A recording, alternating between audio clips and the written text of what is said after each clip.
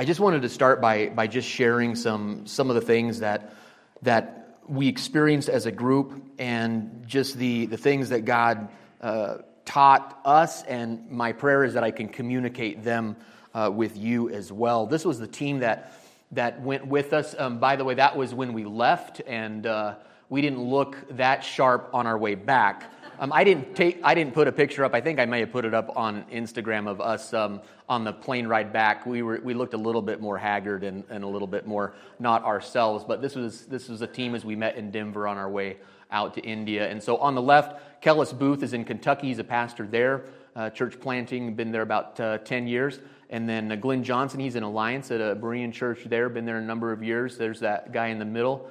And then Jason Gantz, he's in Gordon, Nebraska, up in the northwest part of the state of Nebraska. And Nate Harworth, he is a youth pastor in Sterling, Colorado. And so that was our team, at least, that went to America. And then we met a lot more of the team there, the nationals there in India.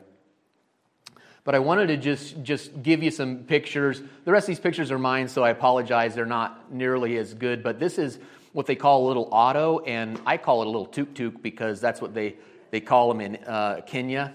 But it was just a three-wheeled form of transportation, and they are everywhere. You can't go anywhere. It doesn't matter if you're out in the country, in the city. They are everywhere, and it's a great form of transportation if you don't have a motorcycle, which, by the way, almost everybody in India has a motorcycle. And so that was one of the forms of transportation. I don't know if you can see this, but this was a normal scene. There's three people on that motorcycle, a kid in front, dad in the middle, and mom on the back. And that was very normal transportation that you can see just the idea, the flavor there of India. Sometimes I don't know if you can see that, but that's a picture of our team with Campus Crusade for Christ of India. And let me just say this about Campus Crusade. Without their ministry in India, the ministry that the Berean Fellowship wanted to do years ago in planting churches there wouldn't have really been successful without the team of Campus Crusade in India really facilitating all of the needs on the ground. And so those are some of the leadership of Campus Crusade for Christ in India. They call it CRU now. And they are just godly men and just faithful servants of the Lord that have served faithfully in the church and to the body of believers in India. So this was, let me just go back for just a moment. I want to give you some quick numbers. And again, these are generalized numbers, but I want you to understand the ministry, and many of you are familiar with the opportunity over the years. Pastor Frank, years ago when he was a pastor here, he went to India and other pastors went as well. And the whole idea of the opportunity that the Berean Fellowship as a whole to go to another place in the world that was needy like India and plant churches, to see that was the way that God ordained to see people saved, to establish local fellowships and see people come together and to grow and then to go out and multiply and tell others about Jesus. And that was the heartbeat of the Berean church planting movement in India. And so they went there years ago with this idea and this prayer and this vision of seeing many churches planted. And some 300 churches have been planted over the years in the Berean Fellowship. And the model of that was one of the main components of that was to train pastors, because they didn't have any official training. They didn't go to seminary. And they didn't go to Bible college and get degrees and then go off and do this. They needed training on just understanding the doctrines of God's Word and how to communicate effectively and to reach the community and all these things that they needed trained in. And so the Berean Fellowship came up with a program by which they would send pastors from America, and they would go over there and train them. And then they would encourage them to take the material that they learned and then to duplicate it and to train other new pastors that would come along, or other people that came to faith in Christ and they're growing, and then they're displaying their gifts, and they too are ready to be trained to go out and reach another community with the gospel. And so they created this model. Now, all that to say, 15, 20 years ago, that was the model for the Berean Fellowship, and they began to plant churches. Some of those contacts that they came in contact with were Campus Crusade for Christ, and some of these men took the model that the Berean Fellowship created for India. CRU took it, They tweaked it, and now they are using it to train other pastors and to reach other communities. And so over the years, the Berean Fellowship has had 300 churches planted, and now Cru has seen just in 8 years that they've been implementing this model of training and duplicating and multiplication. Over 1,500 some churches have been planted by the same model, not Berean churches. They call them, what do they call them? I forgot. So it doesn't matter. But they're connected with Campus Crusade for Christ, and now they're duplicating it. And so this is the point. Your prayers, your money, your ministry over the years in this local fellowship and around the Berean Fellowship has produced thousands of churches in India. Thousands.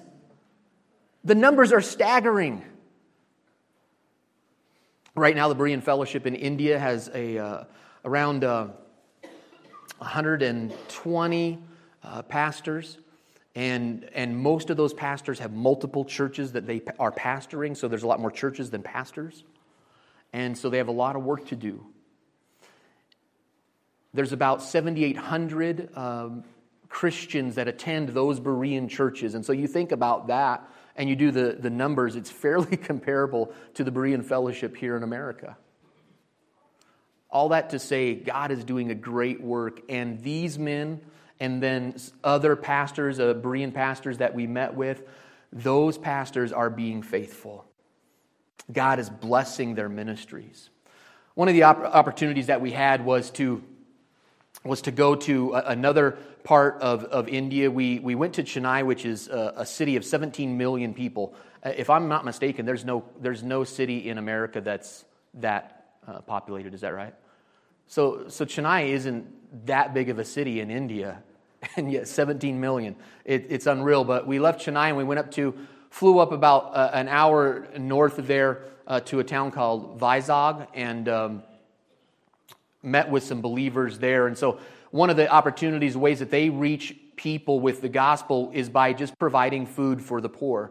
And so we got to be a part of that, of assembling what was their daily portion of food. And so we put together, we didn't put it together, we sort of helped them put it together after they cooked it. But we're in food processing, basically, sitting there putting the hot soup mixture in that plastic bag that you see that has a boiled egg in it. And then we serve a big bag of rice with that. And so it was a great privilege to serve in that way and just to experience the daily things and the weekly things that they do to reach out in the community.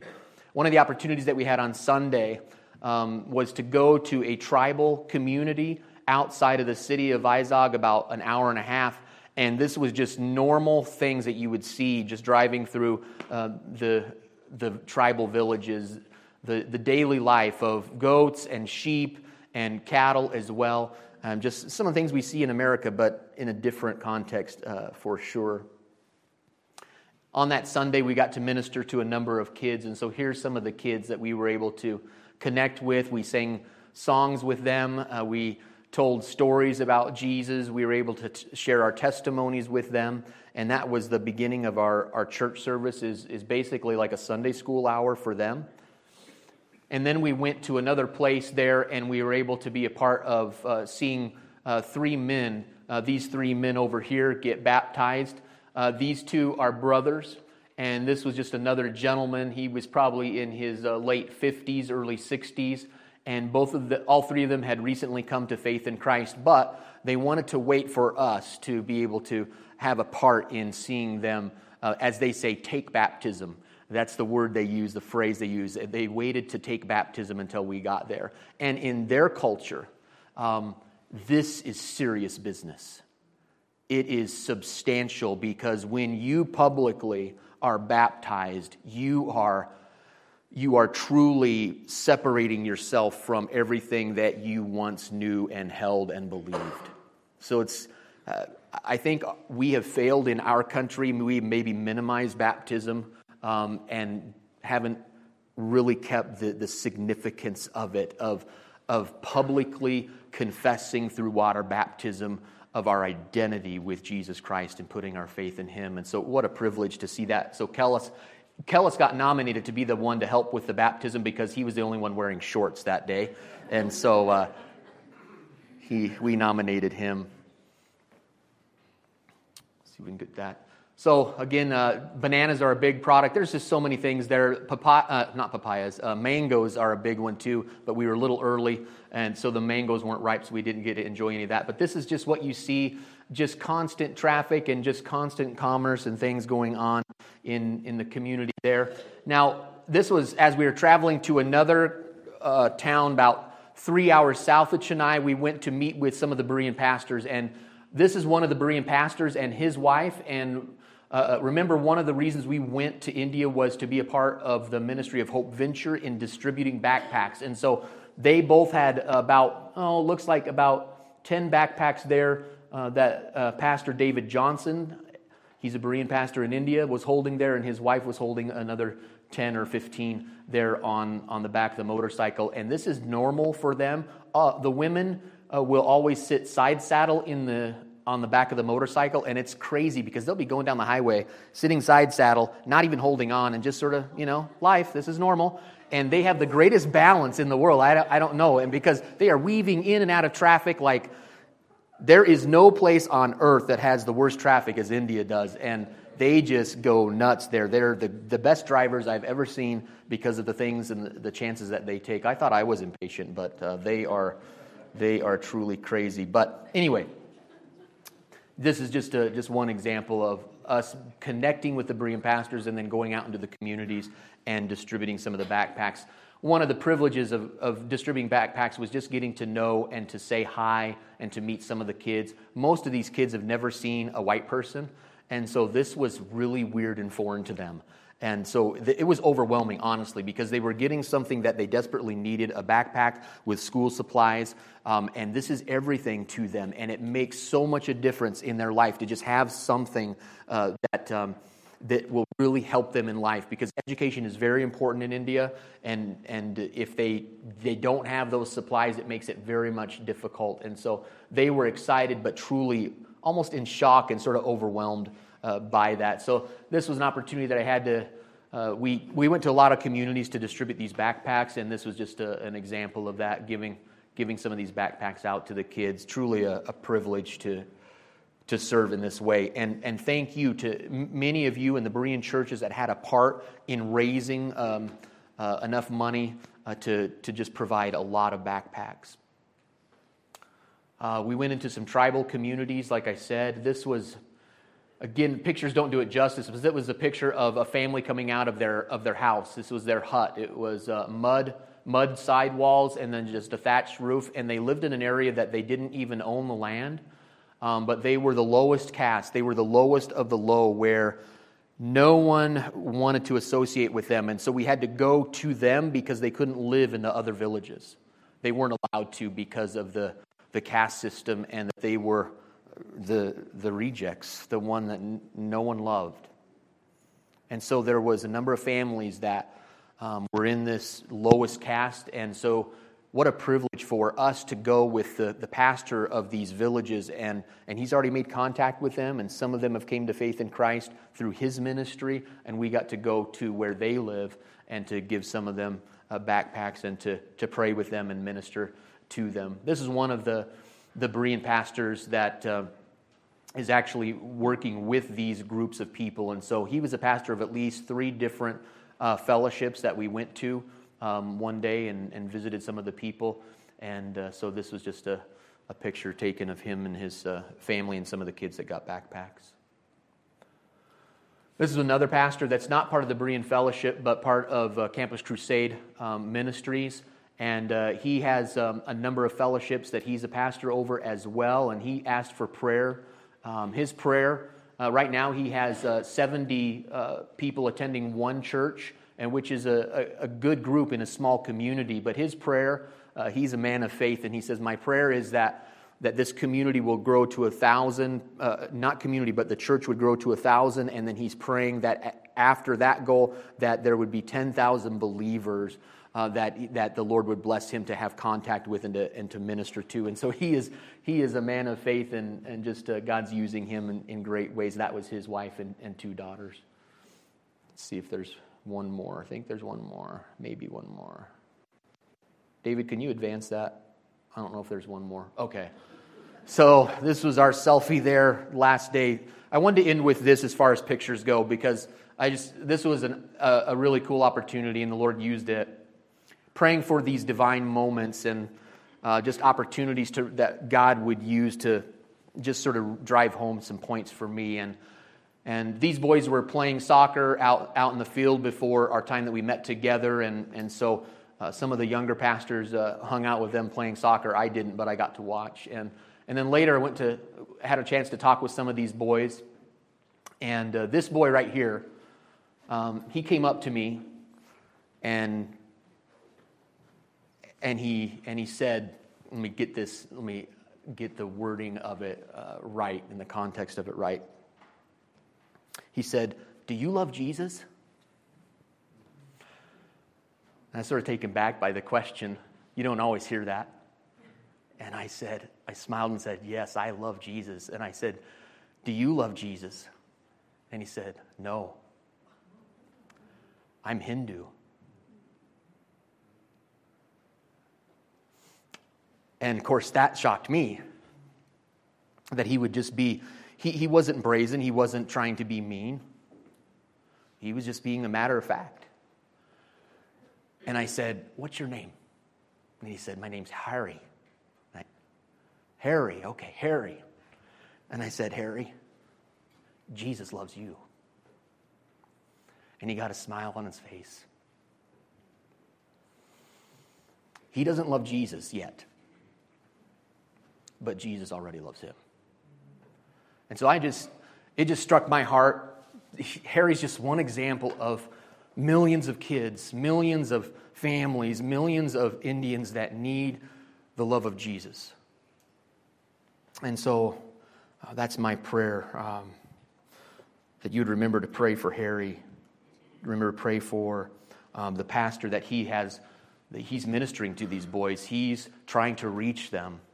And so they're exposed to the gospel, and they haven't put their faith in Jesus yet, partly because of culture, because of tradition, because of family expectations, because if they turn from Hinduism to faith in Christ, they will be an outcast. They will lose everything. We read in Scripture. You can bring up the lights. We can turn that off if you want. We read in Scripture passages that Jesus said to so many, including his disciples, that if you want to follow me, you must forsake all, and even your family. Here in America, we don't truly all the time understand the significance of that, but going to cultures like India and other places in the world where there's persecution, where there's difficulty, those passages ring true. If you are going to follow Jesus, you will have to forsake your family. You will have to say, Jesus is more important than my connection with my parents or my siblings or anything else. Jesus is my everything, and they really mean that. They really have to go through that. So, lots of things to be in prayer for the people of India. They need the Lord. But the believers in India are faithful. They put us, and I don't mean this negatively toward us as believers here in America, but they put us to shame. They're committed. They're serious. They're faithful. Siri's asking me what I want her. You need to unlock your iPhone first. Sorry. Oh, boy.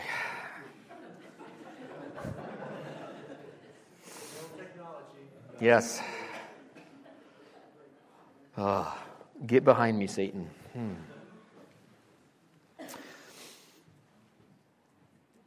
The pastors, the Berean pastors, and the Campus Crusade for Christ pastors that we met, it was so humbling to go there and meet with them and pray with them, and they wanted us to pray for them. But one of the things they said often was, we pray for you daily. They pray for us. And that's humbling. And it, of course, convicted me that we need to be praying for them. And the takeaway of going to India and the things that we need to do as a Berean fellowship and as individuals and as a congregation, the things that we need to do for them are to pray for them and to look for ways to encourage them. They don't necessarily need our financial help because they need to learn how to sustain life on their own, and they are doing that well, and they are a giving people. They are a giving people. But they need encouragement from us. They need our prayers. But we were blessed to be there. We were encouraged to go there. They are doing the work. They know what it takes to go into a community, to use backpacks as a tool to give something tangible to people in desperate need, and then use that as an open door to go back later and to build a relationship and hopefully be able to share the gospel with them and see their lives transformed by the grace of God, by the power of His Spirit. And so it's a great opportunity. But in the moments that we have left, I want to turn our focus back to Ephesians for a moment. I wanted to share something. One of the things that I anticipated when I went to India is what the Lord would do in my own heart. And my prayer today is the same as it's always been, but maybe even more real, is that God always wants to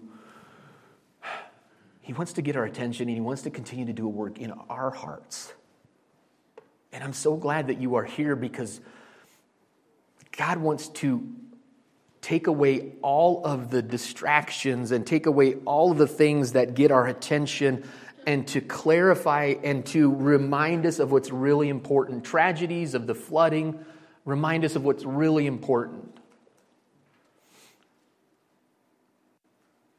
Trials in our lives remind us of what is really important.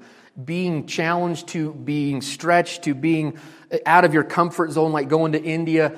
God uses those things to remind us of what really is important. Yesterday I was looking at the coffee cup that we got from the local coffee shop, and I hadn't noticed this before. I don't know if it's a new version of a coffee cup, but on the coffee cup, on the side, it asks this question: how will you be amazing today? I don't know if you've noticed that. And they gave different ideas of how you could be amazing by buying a cup of coffee for the next person in line in the drive-thru, or helping out in a soup kitchen, or planting a tree, or random other ideas of things that you can do to be amazing. And it got me thinking, we use that term, how will you be amazing today? And it got me thinking, we all really down deep in our hearts want to be amazing.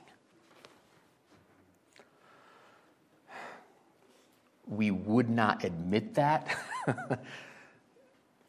but down deep in our heart, I think we truly want that. We desire to be good at, talented, recognized, valued, needed, known for something, to be amazing at something.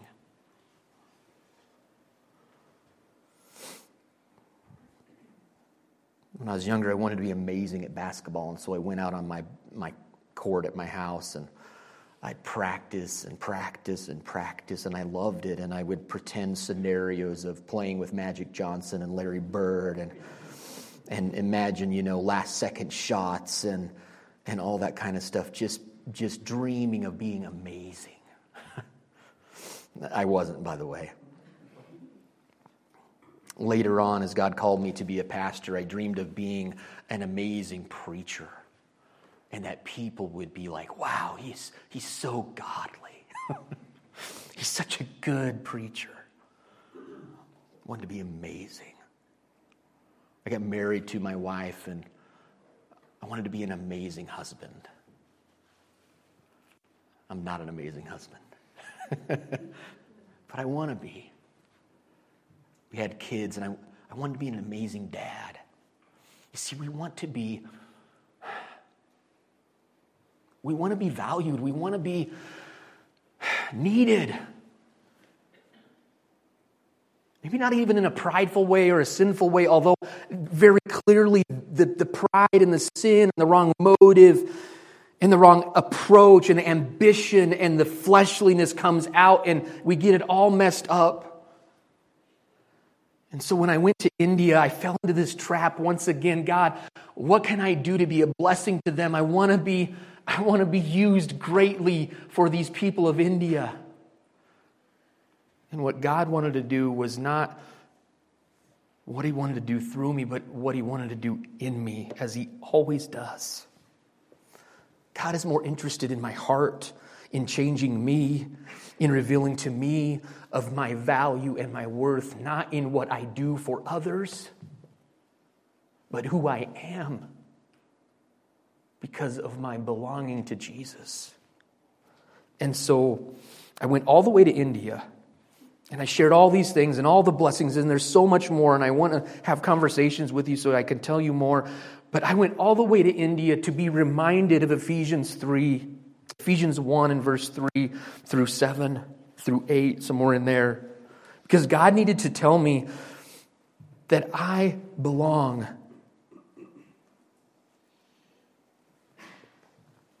Let me say this, what if being amazing had nothing at all to do with standing out, but to be standing back? What if we've had it wrong all these years in our humanness, that to be amazing isn't that we stand out, but instead stand aside?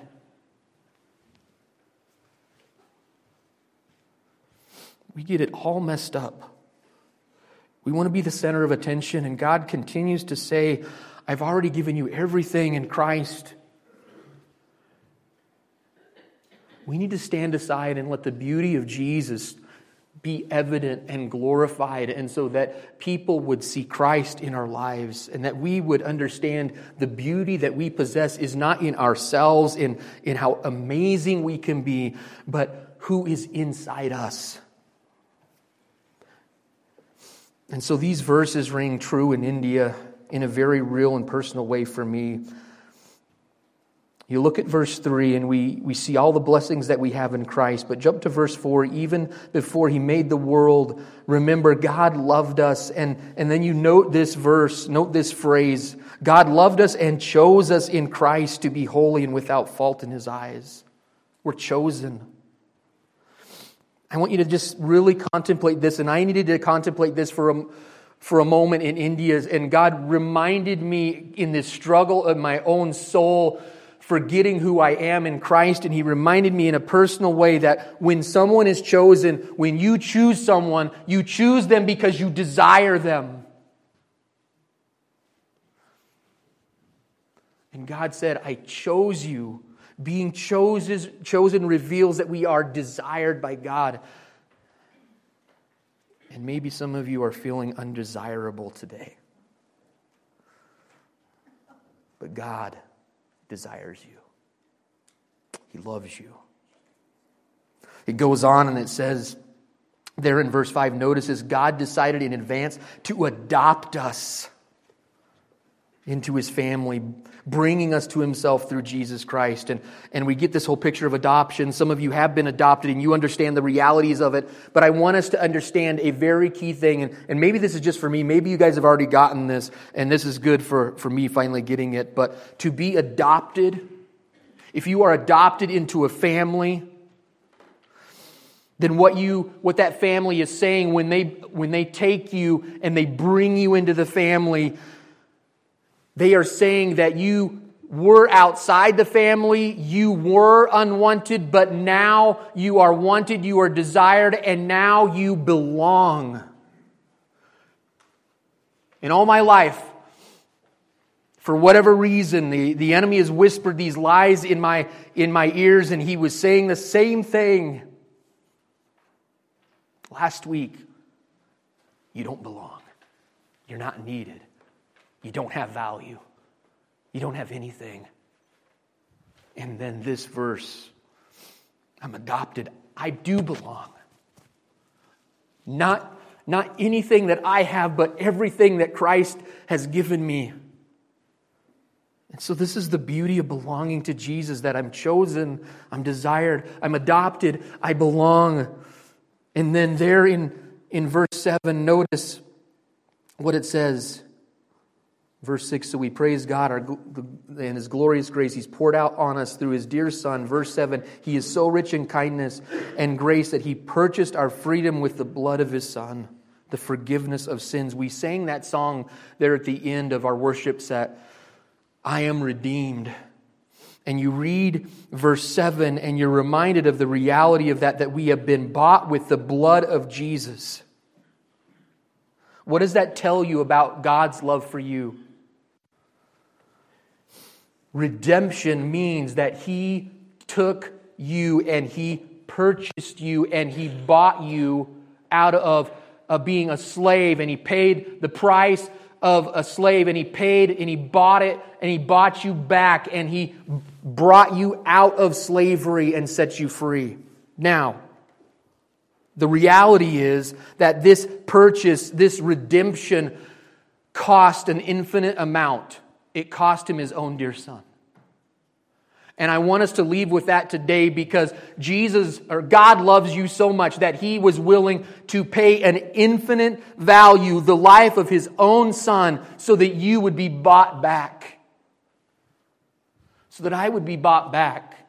Here I am, feeling worthless and listening to the lies of the enemy, and then I remember this foundational truth that God loves me so much, He thought that I was worth it. Infinite worth, that He would allow His only Son of infinite worth to pay with His own life, death on a cross, so that I would be redeemed, so that you would be redeemed. The beauty of belonging to Jesus is that I'm desired, I belong, and I have infinite worth. You see, this is the only thing that matters. All else fails to compare. And so I want you to think about things in your life that you have been focused on, that you've been consumed with, that you've been distracted by, that you've been addicted to, that you've struggled with, things that you aren't right and you need to get right, and you ask the question, well, why am I focusing on those things? Why am I doing these things? And I want to tell you, I want to plead with you, when you see of all the beauty and the love and the value that God says that you have, so much so that He went and He sent His own Son to die for you, to buy you back, to set you free, to cleanse you of your sin. When you see the reality of that, and you accept that by faith in Jesus, all that other stuff fades away. You don't need that other junk. You don't need those other desires. You don't need all those distractions, because you see your worth, your value in belonging to Jesus.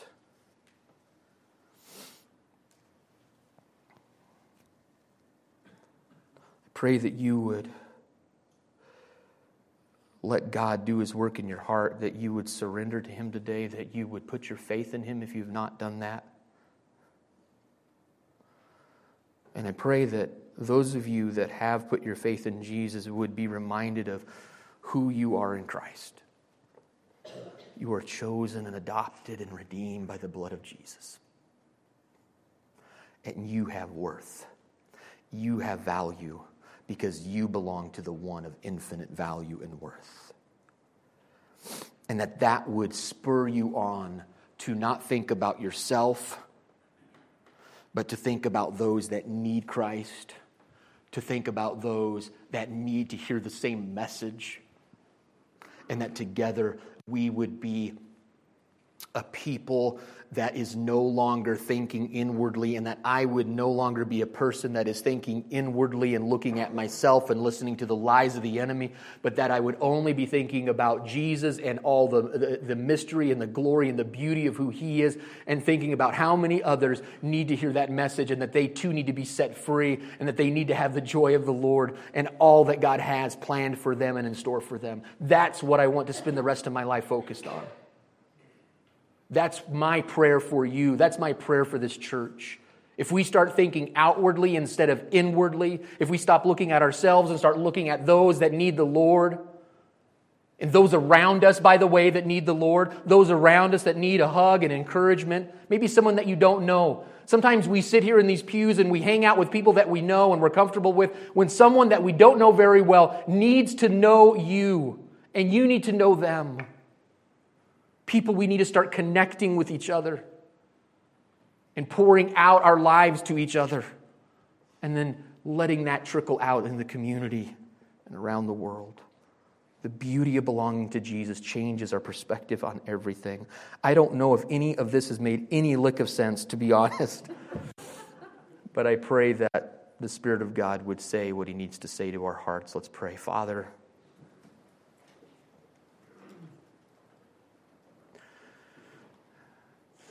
I'm grateful for the things You taught me. And I'm grateful that You used so many things in India to get my eyes off of myself and to get them back on You. And God, that's my prayer for each person here.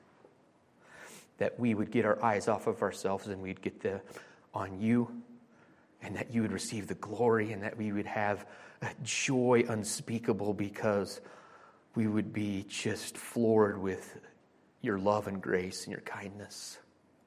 And that we would want that so bad for other people, that we'd be willing to share our lives with them, that we'd be willing to share Christ with them. God, move and work in our hearts and move and work in this body, that You would transform us and transform this community by the power of Jesus Christ. And it's for His glory, for His name. We pray these things. Amen.